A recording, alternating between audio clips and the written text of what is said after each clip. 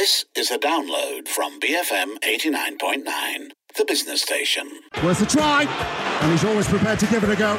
On the ball on BFM 89.9. Hello, it's On the Ball with myself, Cam Raslan, and we have three excellent pundits today, one of whom is very excellent. And first of all, let's introduce Bob Holmes.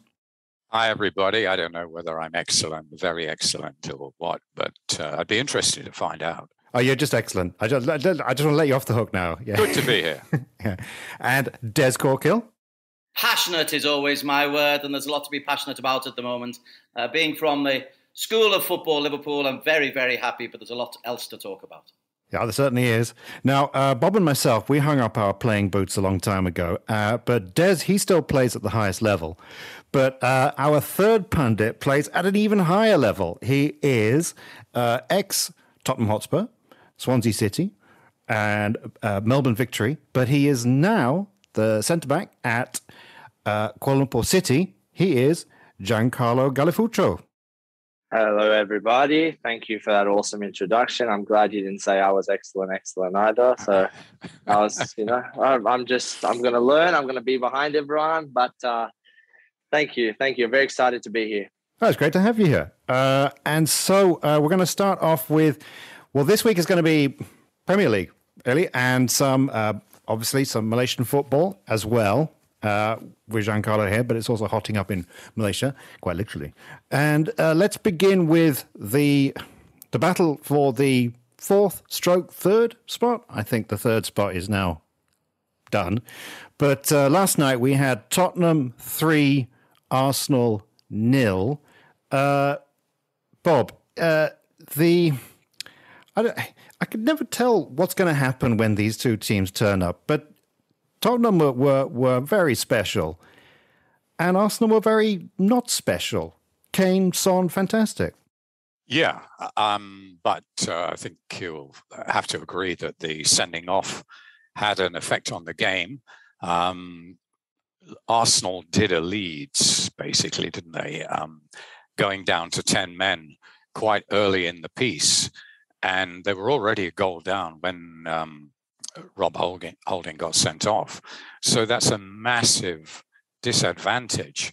But they let it show, and Mikel Arteta did as well. It's bad, but it's not the end of the world. You're playing your main rival, your local derby in a magnificent stadium, and you've got to fight. And the body language of the Arsenal players and the manager, they pretty well look beaten to me. And it was just a matter of how many Spurs would score. Now, but having said all that, the fourth place and the Champions League place is still Arsenal's to be had. If they win their 2 games, they get it. Although the momentum, and when you read the papers and talk to anyone, it seems as if Spurs are going to get it. I mean, they certainly have the momentum. But look at the points. Arsenal, they've only got to play Newcastle away and Everton at home. Now, really, they should win both of those games. So it doesn't matter what Spurs do. Spurs have got an even easier program. They've got Burnley at home and Norwich away. So you'd say they're nailed on for 6 points. But if Arsenal get their 6 points, they've got the place because they've got one more point. And I don't think that this situation with Rob Holding justified the surrender that Arsenal seemed to make in that game. I mean, Spurs were vastly superior, but Arsenal let them take over the game. Yeah, well, I'd like to pursue that point actually with you, Giancarlo, because you're an actual footballer and you play kind of in Holding's position. And I know you're an ex-Spurs man, so you'd probably like to sing their praises too. But, as a professional footballer, are there times when a defender just sort of loses the plot and just can think of nothing else than to just foul the player? Yeah, I think I completely agree with Bob in the sense that I think Arsenal showed maybe the age of the team or the mentality of the change room, but they seem to completely crumble. And, well, all credit to Tottenham. Obviously, they put the foot on the neck, and then Kane and Son were amazing. But I just feel like you make that mistake, the red card happens, and I even understand the mistake. Like the foul comes from the fact that you're feeling desperate, you're losing him, and you hold the guy. I understand that, but I just feel like as much maybe defenders union, I'm trying to defend him, but I feel like it can't be that you completely capitulate when that happens, especially when there is still so much at stake. And then on top of that, it's a derby. Go down swinging, whether it's a red card or you're 1-0. This is the rival. North London derby is massive. You don't want to show anything, but I feel like as soon as the red card happened, it was like, oh, we've lost. Okay, they've scored. Oh, they're going to score again. And they just seemed broken. They just seemed Spursy, I think is the correct term. Hey, Des, let's go, unless you want to add anything, let's go from one extreme to the other. Well, not necessarily extreme. Meanwhile, top spot, Wolves 1, Man City 5, with De Bruyne being kind of quite good at football. And I don't know, what can you say?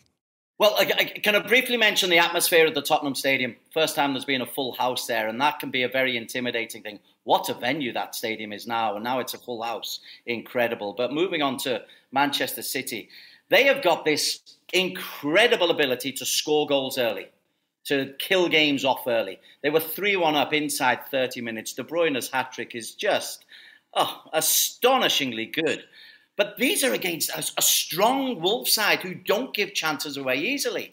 And yet Manchester City routinely get early goals inside the first 10 minutes. Even though they were pegged back here to 1 each, there was a kind of inevitability that this wave upon wave upon wave of attacks that they produce will score goals. They've scored 14 goals in the last 3 Premier League matches that they've played. Their ability to strike and score, and without a centre forward. Let's always remember that one, Bob. And they've got Haaland to add. My word, that ability is phenomenal. But De Bruyne's 4 goals. Sometimes you've just got to stand up and say, world class. I don't know how you stop it. Gigi, how would you try and stop De Bruyne? I want to ask that question too. Giancarlo, as a defender, I mean, City are famously play without strikers, but that must give a different problem for a defender. Yeah, well, I was going to say pray, but Des is, you're completely right. He was phenomenal. And I think often, like we all do when we watch football, you think, if you just stood there, if you just shifted there, if you moved there. But I often say, especially when I feel as though a team is so much better or just in incredible form, I try to simplify with the back 6, mainly the back 4 and defensive midfielder, the 2 defensive midfielders, to try to almost go man for man as soon as they're in the attacking third, so that the responsibilities are simpler. Because I believe that a lot of the space that occurs is when someone's transitioning from one player to another player's responsibility. So as an attacker starts to drop in or rotate, there starts to become this issue where as you're shifting and you're trying to keep in space, that's where they get dangerous. So sometimes I like to, when I'm verbalizing and trying to put everybody in their spot, when the danger occurs, if everybody just stays close to their one man, no matter where he goes in that dangerous area, we can try to slow that down. But when you're having a game like he's having, I don't think there's anything anybody could do. You see, I thought the defender's job would be to kick them early to let them know they're playing football match. Holding did that, and he got sent off. Yeah, we're going to be a bit more subtle these days, but I mean, there must be a way. They got to train that, haven't they? Hey, sorry, Bob. We're gonna take a break here, and we'll come back in a moment, and we'll look at the other team fighting for the top spot, Liverpool. But here on the Ball, BFM 89.9. Deserves a goal, that. Love the return pass. Just wide. On the Ball on BFM 89.9. And we're back on the Ball. And we're continuing looking at the clash for the top spot in the Premier League. Hey, Bob, Aston Villa 1, Liverpool 2. Not a fantastic display from Liverpool, that they did the job. And Des is telling me that this might be the last season with Mane, Salah, Firmino up front. But they're going to be satisfied with second spot, aren't they? Well, it looks like it. But if I may, I've got a little story about Kevin De Bruyne and why his left foot isn't just for standing on. I read a story that when he was a kid, he used to play in the back garden and he was really right-footed. And he used to kick the ball over into the neighbors, and they complained the plants and everything were getting damaged. But they were quite friendly. And Kevin De Bruyne's dad realized that his left foot needed improvement. So they came to a compromise and they said, okay, let him carry on playing in the garden if he only uses his left foot. And he improved his left foot from that moment on. So you saw the manifestation of it the other night. Only Bob Holmes. Anyhow, back to Liverpool. Yeah, it was a workmanlike display. Nothing really to shout about. It was a kind of got the job done, hanging in there. It doesn't look good for the quad, of course, anymore. But the thing is, what Liverpool have got to be very careful of is only ending up with the Carabao Cup. Now, I should be whispering that very softly and out of Scouse ears, but it is a possibility. Chelsea are awkward customers at the best of times, and they'll be up for this FA Cup final. And Liverpool didn't show anything other than an ability to get the job done, really, against Aston Villa. As I said, it was a workmanlike performance. And they haven't really hit the heights now for a few games, to be honest. We were thinking that they could do it because of the depth of their squad, and the rotation seemed to be working like clockwork. But lately, they've lost a bit of zip, a bit of edge. And it's a bit hard to put your finger on it. Mo Salah is not really delivering. He's in danger of being caught for the Golden Boot even by Kevin De Bruyne and Son. So but you would hope for a Liverpool fan that the FA Cup final, big occasion on Saturday, Chelsea opponents, Liverpool never liked Chelsea, that they will rise to the occasion. But there were no signs in the Aston Villa game of that happening. So it's a little bit worrying. I know one or two Liverpool fans are a bit nervous about this, and I think they've got to be very careful. But I personally think they'll end up with the treble. I do. Right. But right. It's making certain fans nervous. Yeah. So, Des, Bob really painting a picture that Liverpool is the worst football team ever. That's a bit of an exaggeration, Cam. No, not quite sure. Do you agree with Bob's assessment there? Absolutely not. It's arguably the best Liverpool team that we've ever had the privilege to see. You're just up against a billion-dollar corporation, Manchester City, who are incredible. Even if Liverpool end up with one, the talk around Merseyside is that it's still a season to be massively, massively proud of. Making every game, making every cup final. You just hope that they don't stumble. I'm just concerned that the African Cup of Nations is beginning to take its toll on the likes of Mohamed Salah. It's just that 1% short that he is. Mm-hmm. No doubt he'll come up and he'll score a hat-trick or something in the cup final and make a mug of me. But and Mane, brilliantly though he's playing, what a great header it was. That African Cup of Nations and the emotion, also the World Cup qualifier between Senegal and Egypt, that will catch up with you emotionally. Plus, every game is a cup final. Liverpool are winning these games. They drew with Manchester City, but the draw with Tottenham, but they beat Manchester United 4-0. They beat Everton 2-0. Every game has been, really, you've got to be at the very top, and it's got to take a toll sometime. I just hope that they can last the last 4 games and then take a rest they fully deserve. But I tell you what, no Liverpool fan, even if they only end up with the Carabao Cup, is going to be devastated with this season. It's been fantastic. Des, do you think at all that the contracts have weighed a little bit in the change room mentally on some of those players?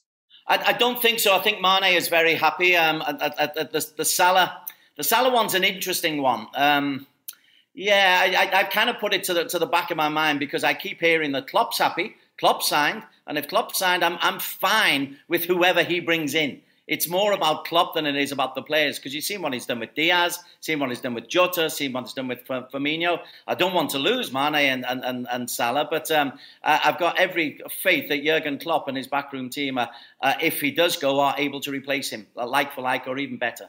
Yeah. Hey, Giancarlo, can I ask you, as a defender, which team would you be more afraid to play against, Liverpool or Man City? And is Virgil van Dijk a poster boy for you? Yes, I do like him, but I'm a bit biased, sorry, Des, because I think Koulibaly is the best defender in the world. But that's because my family's from Napoli, so it's kind of obviously, if I said anything else, my phone would start ringing with my dad's face and I would get told off. So, but he's incredible. He's somebody I've watched a lot even before he got to Liverpool. But for me, it's because, like most defenders, we envy defenders that can also have offensive prowess. And I think Van Dijk has that in abundance. He has composure. He's a great leader, but then he's also got plenty goals. He used to score free kicks, and I used to think this is my dream.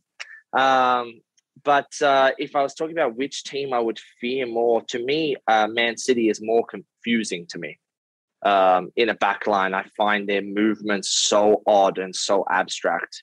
Whereas Liverpool, they seem to, every time they attack with so many numbers, and it's frightening. Both fullbacks are up, their attackers are up, their midfield runs come straight through the center, and you've got so many bodies around. But Man City, for me, literally confuses me. So that one I would feel I wouldn't know what to do with myself. How would you fancy playing Haaland, Gigi? I would love the challenge. Man, he would scare the bejeebus out of me. Well, he's only 10. No. With Haaland, you know where he's going to be. You know he's going to be a centre forward, and that, I think, might take something away from City. Everyone talks City don't have a centre forward. They've got 6 centre forwards because no matter how confusing it is, somebody always ends up at the back post or somebody always ends up 6 yards out. But then he'd just be a distraction, which is a good distraction. So people would gravitate toward him, but then the action's happening around him. I'm guessing. Well, what do I know? So, Des, a question for you two guys. On Cam as well, if you like. Do you think City will score more goals next season with Haaland or less? Well, exactly what Gigi said. They'll be more predictable. So I would argue less. No, I completely, Des, I've been saying this ever since the transfer happened, but I actually think that their main deadly weapon is how confusing that they are in the attacking third. And I think now, Des said it exactly right. It will become predictable. And like, I was trying not to take anything away from Liverpool because they're so deadly, but that's kind of what I was trying to imply. They come with so many numbers, but you understand the MO. You understand what they're going to do. Man City right now is so confusing. Their movement is so fluid and so abstract for football. And now all of a sudden you're going to have a striker who wants to stand in the middle. He wants the crosses to him. He wants the balls to him. So I personally think I personally don't think it was a smart move.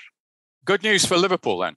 Yeah, I'm a football purist, so for me, goals are overrated, and the perfect scoreline is 0-0. Speaking of which, let's have a quick talk. Des, I'm going to ask you, Watford 0, Everton 0. Everton get a point, very important, and they're looking safer and safer now.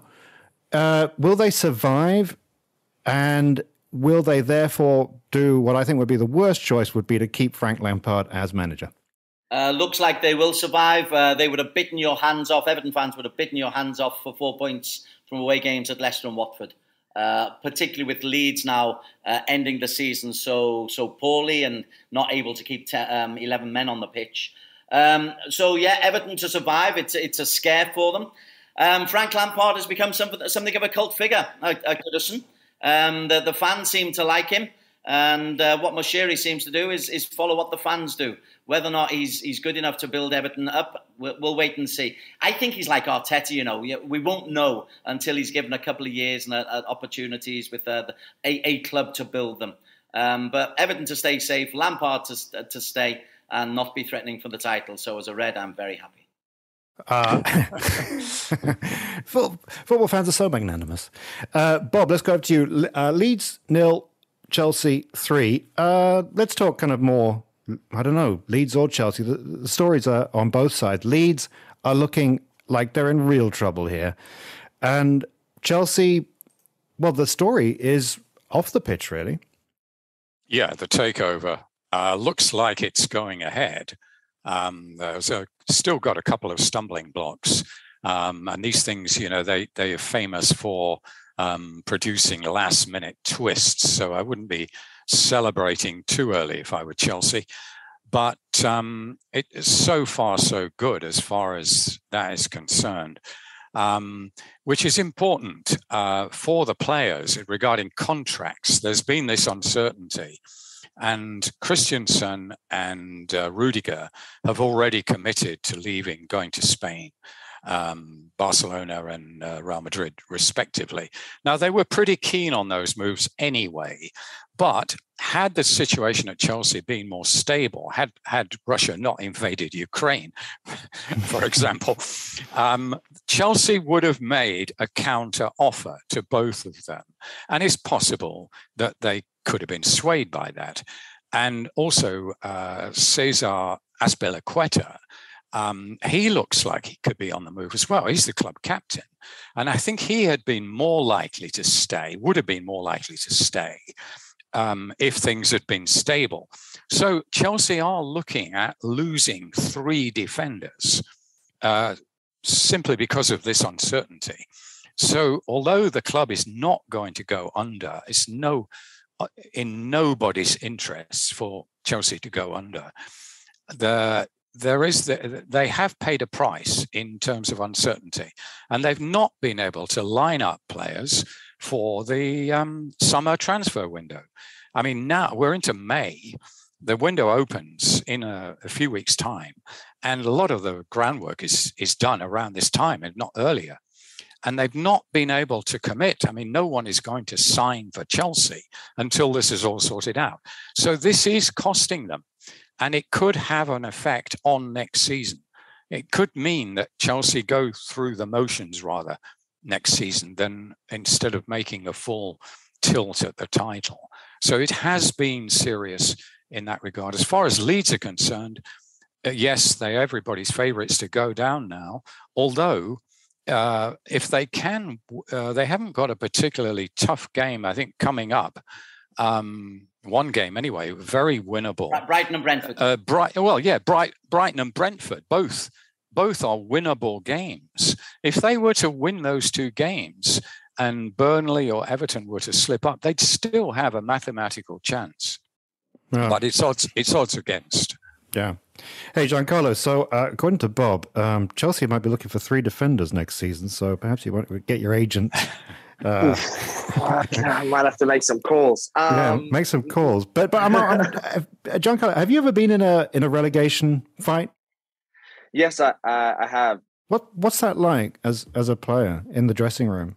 It's incredibly stressful, and I was going to add to the fact that with the Leeds situation, it's the timing of the pounding that they just got, you know. So that's so bad for the morale in that change room that you lose 3-0, you concede a red, you know. Now that's the worst time in this fight to have that happen in the change room. You guys all turn up the day after, you're depleted. The conversation is, are we going to drop?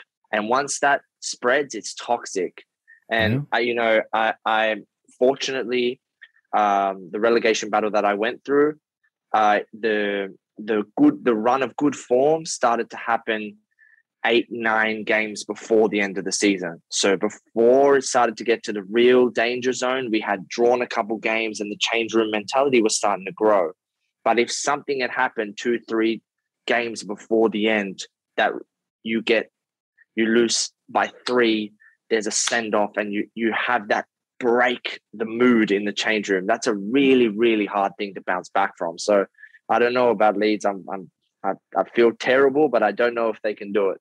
A club with a proud Australian tradition as well. Exactly, yeah. Well, in a moment, we're going to come back and talk FA Cup preview. But I just want to reaffirm, this is the kind of punditry and insight you get only on The Ball. BFM 89.9. What about that clearance off the line? How important did that turn out to be in the end? On the Ball on BFM 89.9. And we're back on The Ball with myself, Cam Raslan, Giancarlo Gallifucco, and Bob Holmes, and Des Corkill. And now we have FA Cup final preview. It's going to be Liverpool versus Chelsea. That's a quite a mouth-watering possibility.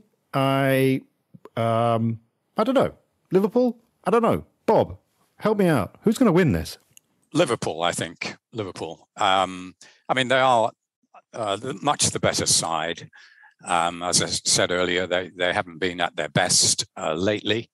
I think that the season, the demands are taking their toll. They're going to end up playing about 60 games.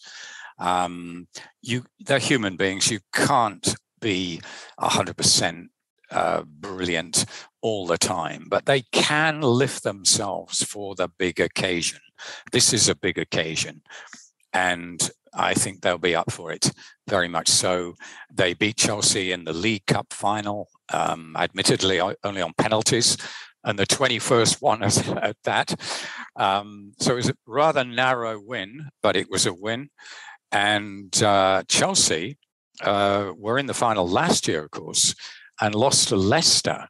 So they'll be, they won't want to lose 2 in a row. So I think this could be quite a tasty FA Cup final. The clubs don't like each other. The fans don't like each other. Culturally, they're miles apart. They have a history. It's set up brilliantly. It really is. I mean, Chelsea have secured third spot. There was never really much danger of that. They're in the Champions League. This is all that they have left to play for. And Liverpool, of course, has still got everything to play for, hoping that City slip up. But this is an important part of the quad or the treble, if there's going to be a treble. And they won't want to muck up. And they won't want to go into the Champions League final having lost the FA Cup final. No way, no way. So I think Liverpool will show that their superiority because they are a much better side. City and Liverpool are head and shoulders above anybody else.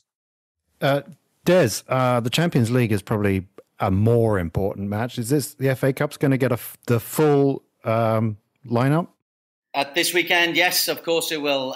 Being of a certain age, the FA Cup used to be the be-all and end-all. This used to be the weekend that you looked forward to. I wasn't old. I was born, but I wasn't old enough to remember when Liverpool first won it in '65.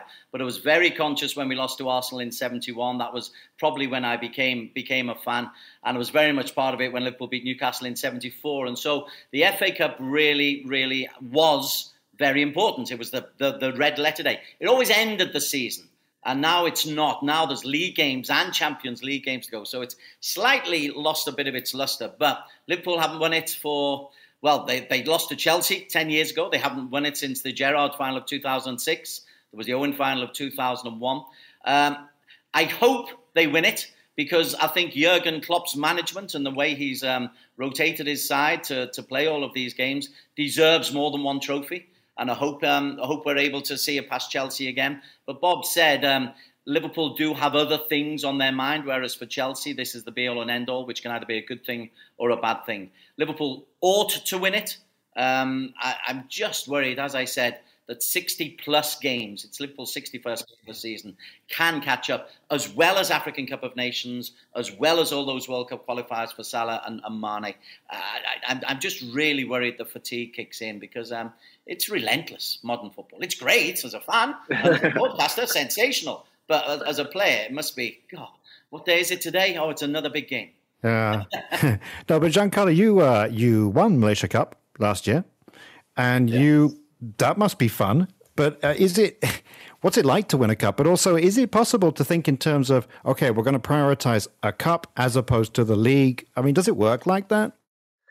Well, also I wanted to just on what you were saying. I very good friends with Brad Smith, and he used to talk about Jurgen Klopp when he was there, and he would say to me all the time that one of the most incredible attributes that he has is the ability to get everybody up for a game.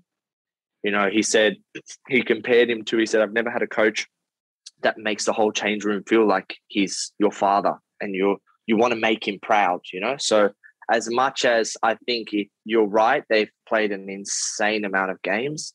I think if there's anyone who can step them up for this challenge, push past the fatigue, I think it's him. So I'm backing you guys to do it. And then in respect to the Malaysia Cup final and everything, it's our coach has a very, very smart he has a very ephemeral way of thinking. It's always really short. Keep the cycle really small, you know? So it's day by day, small game by small game, make everything feel like a final. So you don't start thinking 2-3 games ahead or we have to also challenge this or we have to also challenge that. So with the Malaysia Cup, he made it from the group stage onwards. He was really, really good at making us think day by day, never get too far ahead, never think too far forward. And I think that's the best way to approach it. And fortunately, it worked out. And then I was going home a champion. Yeah. Des and Bob, any of us had any kind of sporting equivalent, anything vaguely like that? I just remember how loudly I cheered when Gigi scored the penalty in the semi-final against Malacca. I've got to tell you, Gigi, I was not confident as you stepped up. Now he says. You should have shouted it from the sidelines. I did. Not Gigi. No, anyone but him. Okay, let's move back to Premier League. Let's look forward to some of the matches that are coming up. And let's look at, we mentioned Leeds' chances earlier. But, Bob, Newcastle, Arsenal. We talked about Arsenal before, but let's talk a little bit Newcastle. This is a fascinating season for Newcastle, and they're going to be moving on. What do you project as being, what's Newcastle going to be able to evolve into? Well, they hope to evolve into a Man City, don't they? But is it like next season or? No, I mean, even the Geordies won't be that optimistic. But they would want to see some real progress next season. They would want to see some big names coming in, not necessarily a Haaland's. I don't think they are deluded enough to think they're going to sign players of that ilk immediately. It's got to be a steadier build-up. Man City did it more steadily. Remember, they made the statement signing of Robinho on the last day of the season. They literally went out and who's available for at least 30 million, just to show they've got the money and they can do it. They didn't really know that much about him, but they got him. And it made headlines, back page and front page headlines, in fact, if I remember rightly. They made their statement signing. And I think Newcastle need that for next season. They bought quite sensibly in the January transfer window. They did enough to survive and end up mid-table, lower mid-table, quite sensibly, and they weren't ripped off too badly. So they did well there. And I think they're going to pursue that sort of policy of going after players, but if they're asked for a ridiculous amount, they're not going to pay it. So there will be transfers that fall down, but there will also be those that go through because they do have to strengthen this side. It's not very good. I mean, as it is now, they'd be in a relegation battle next season. They don't want a repeat of that with all the money in the world. So I can see them going out and buying your 50, 60 million pound players, 2 or 3 of them, which would take them into maybe Europa League territory.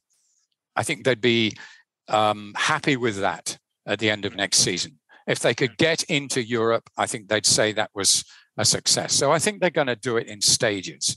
Can't expect to win the league in one season. No way. Yeah. Well, speaking of perhaps winning the league next season, Giancarlo, if I can ask you, Tottenham versus Burnley. I mentioned Spursiness earlier. Spurs won 3-0 against Arsenal, which means they're going to lose 3-0 against Burnley. And you were at Spurs. Did you walk around there was there a sense of Spursiness about Spurs? Did you sense it in the air? Listen, I can't say names. You might want to go back there one day. And I don't want any aggressive messages. But there was definitely... I had come from a second division Italian side when I'd got there. And I remember going to my first game at White Hart Lane. I was the 19th man, so I sat in the stands. And then after the game, we had lost. And I had come into the change room. And I was listening to the coach get angry and do what he has to do. And I spoke to one player who's no longer there, who had played. And he said, well, I still get my appearance bonus. And I remember having that moment and thinking like, oh, whoa, like, football is so. When I lose from every level, even if it's me and you playing in the park, I get so frustrated. I'm so competitive, and it was the first time I had seen that bred in a culture before. So sometimes I think that has had its effect on some of their change rooms. But in saying that, this is Conte, and Conte takes no BS from anyone. And I think he has reformed the change room, and I can't see them being Spursy under him. So I'm thinking that they come to this Burnley game and they have a good win.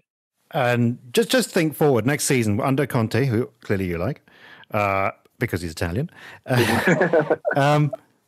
Next season, what do you think? What do you think Spurs can do?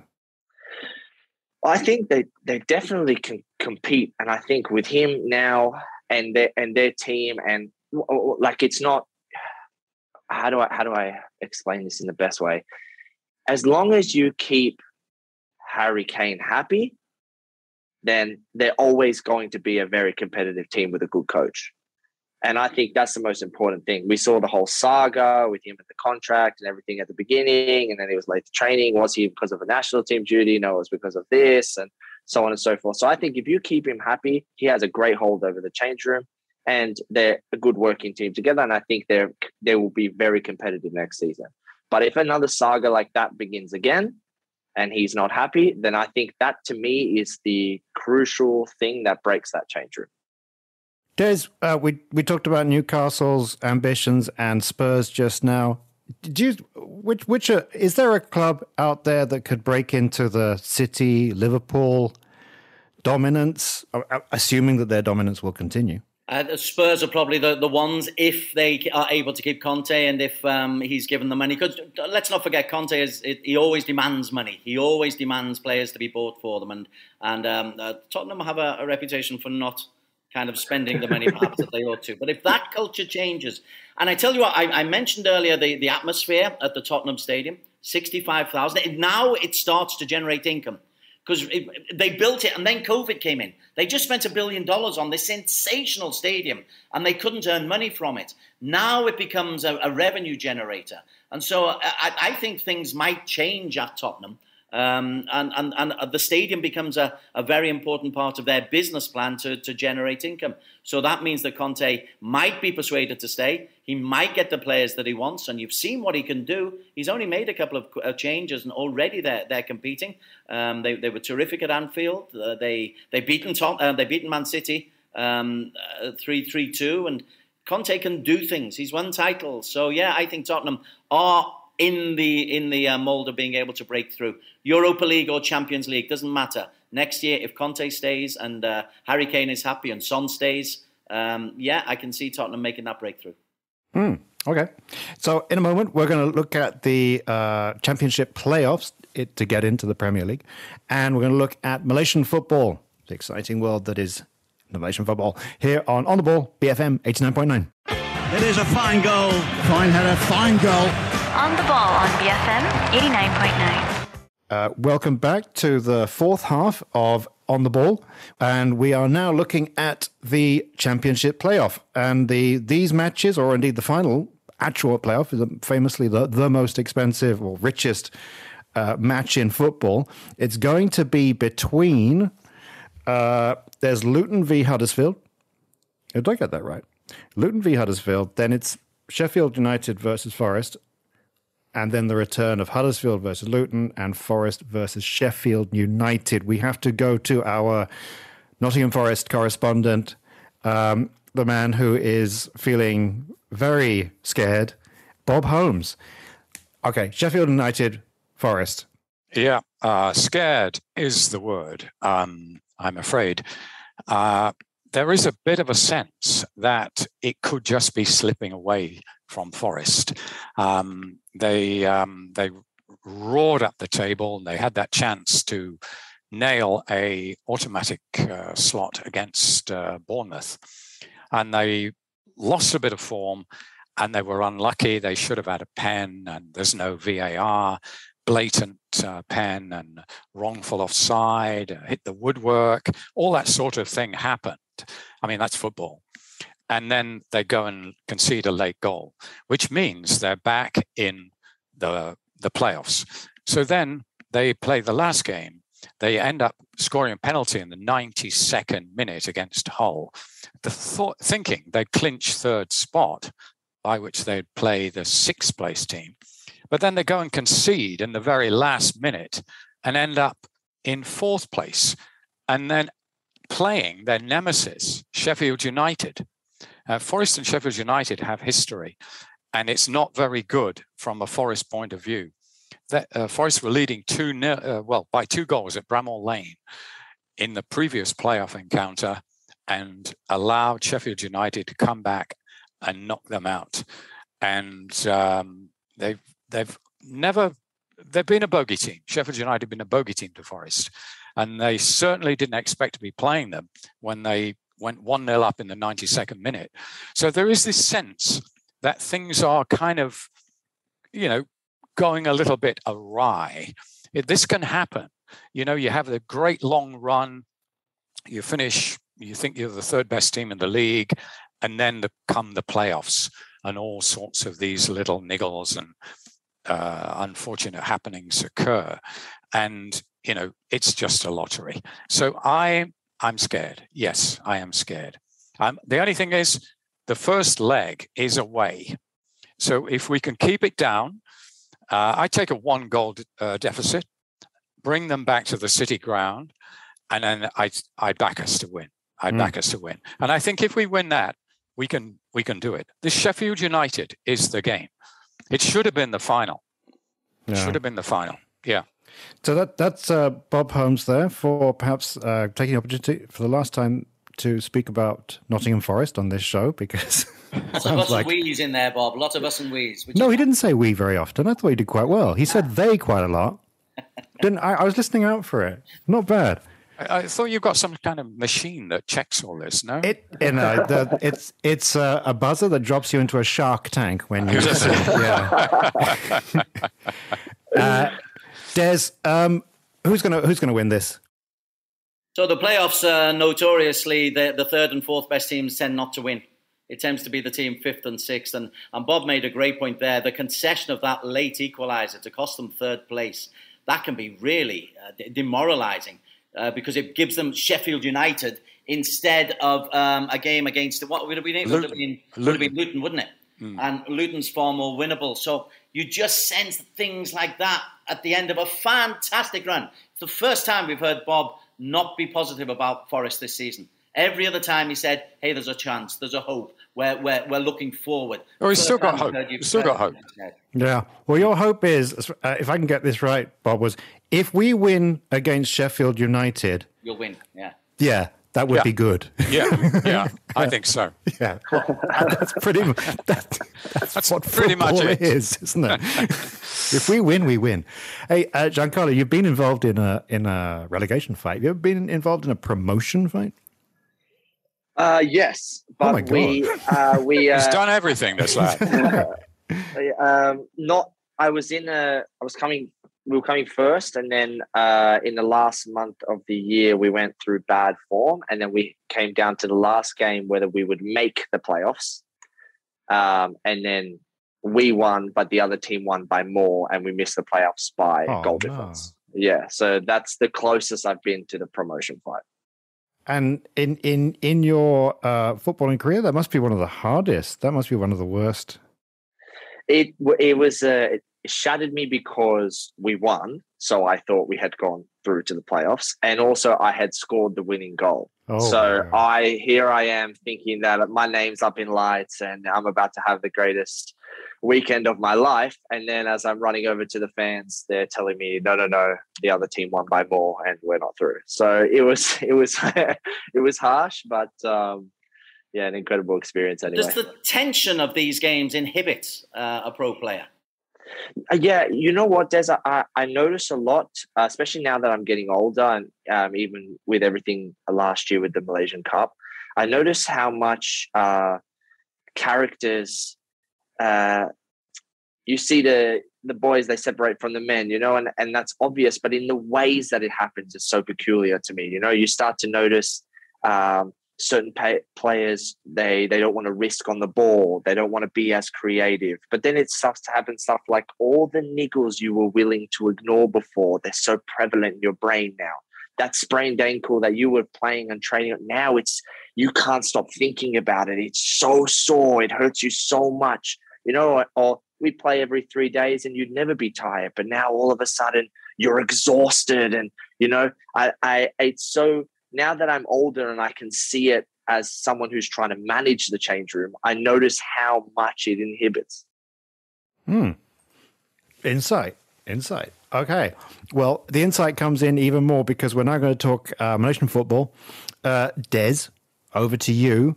I noticed, though, that Kuala Lumpur beat Penang 3-2, so an opportunity for Giancarlo to boast and tell us what a great player he is. Important result that was for KL because there's been a couple of defeats, undeserved defeats. But the story of this week was a remarkable game at Paroi between Negri Sembilan and Johor. So Johor have just come off that AFC Champions League. And they played at Paroi. It was a near full house. There's something like about 30,000 at Negri. So when Malaysian football gets behind a team, Paroi was pumping. It was a game that went into 10 minutes of injury time. It was 0-0. It was tense. It was a really compelling game of football. 9 minutes into injury time, Negri Sembilan had a one-on-one with the goalkeeper that was fired over the top. Ball goes down the other end. Forestieri, the Italian, who's Argentine-born Italian who plays for Johor, wallops one in, top corner from 30 yards. The most phenomenal goal.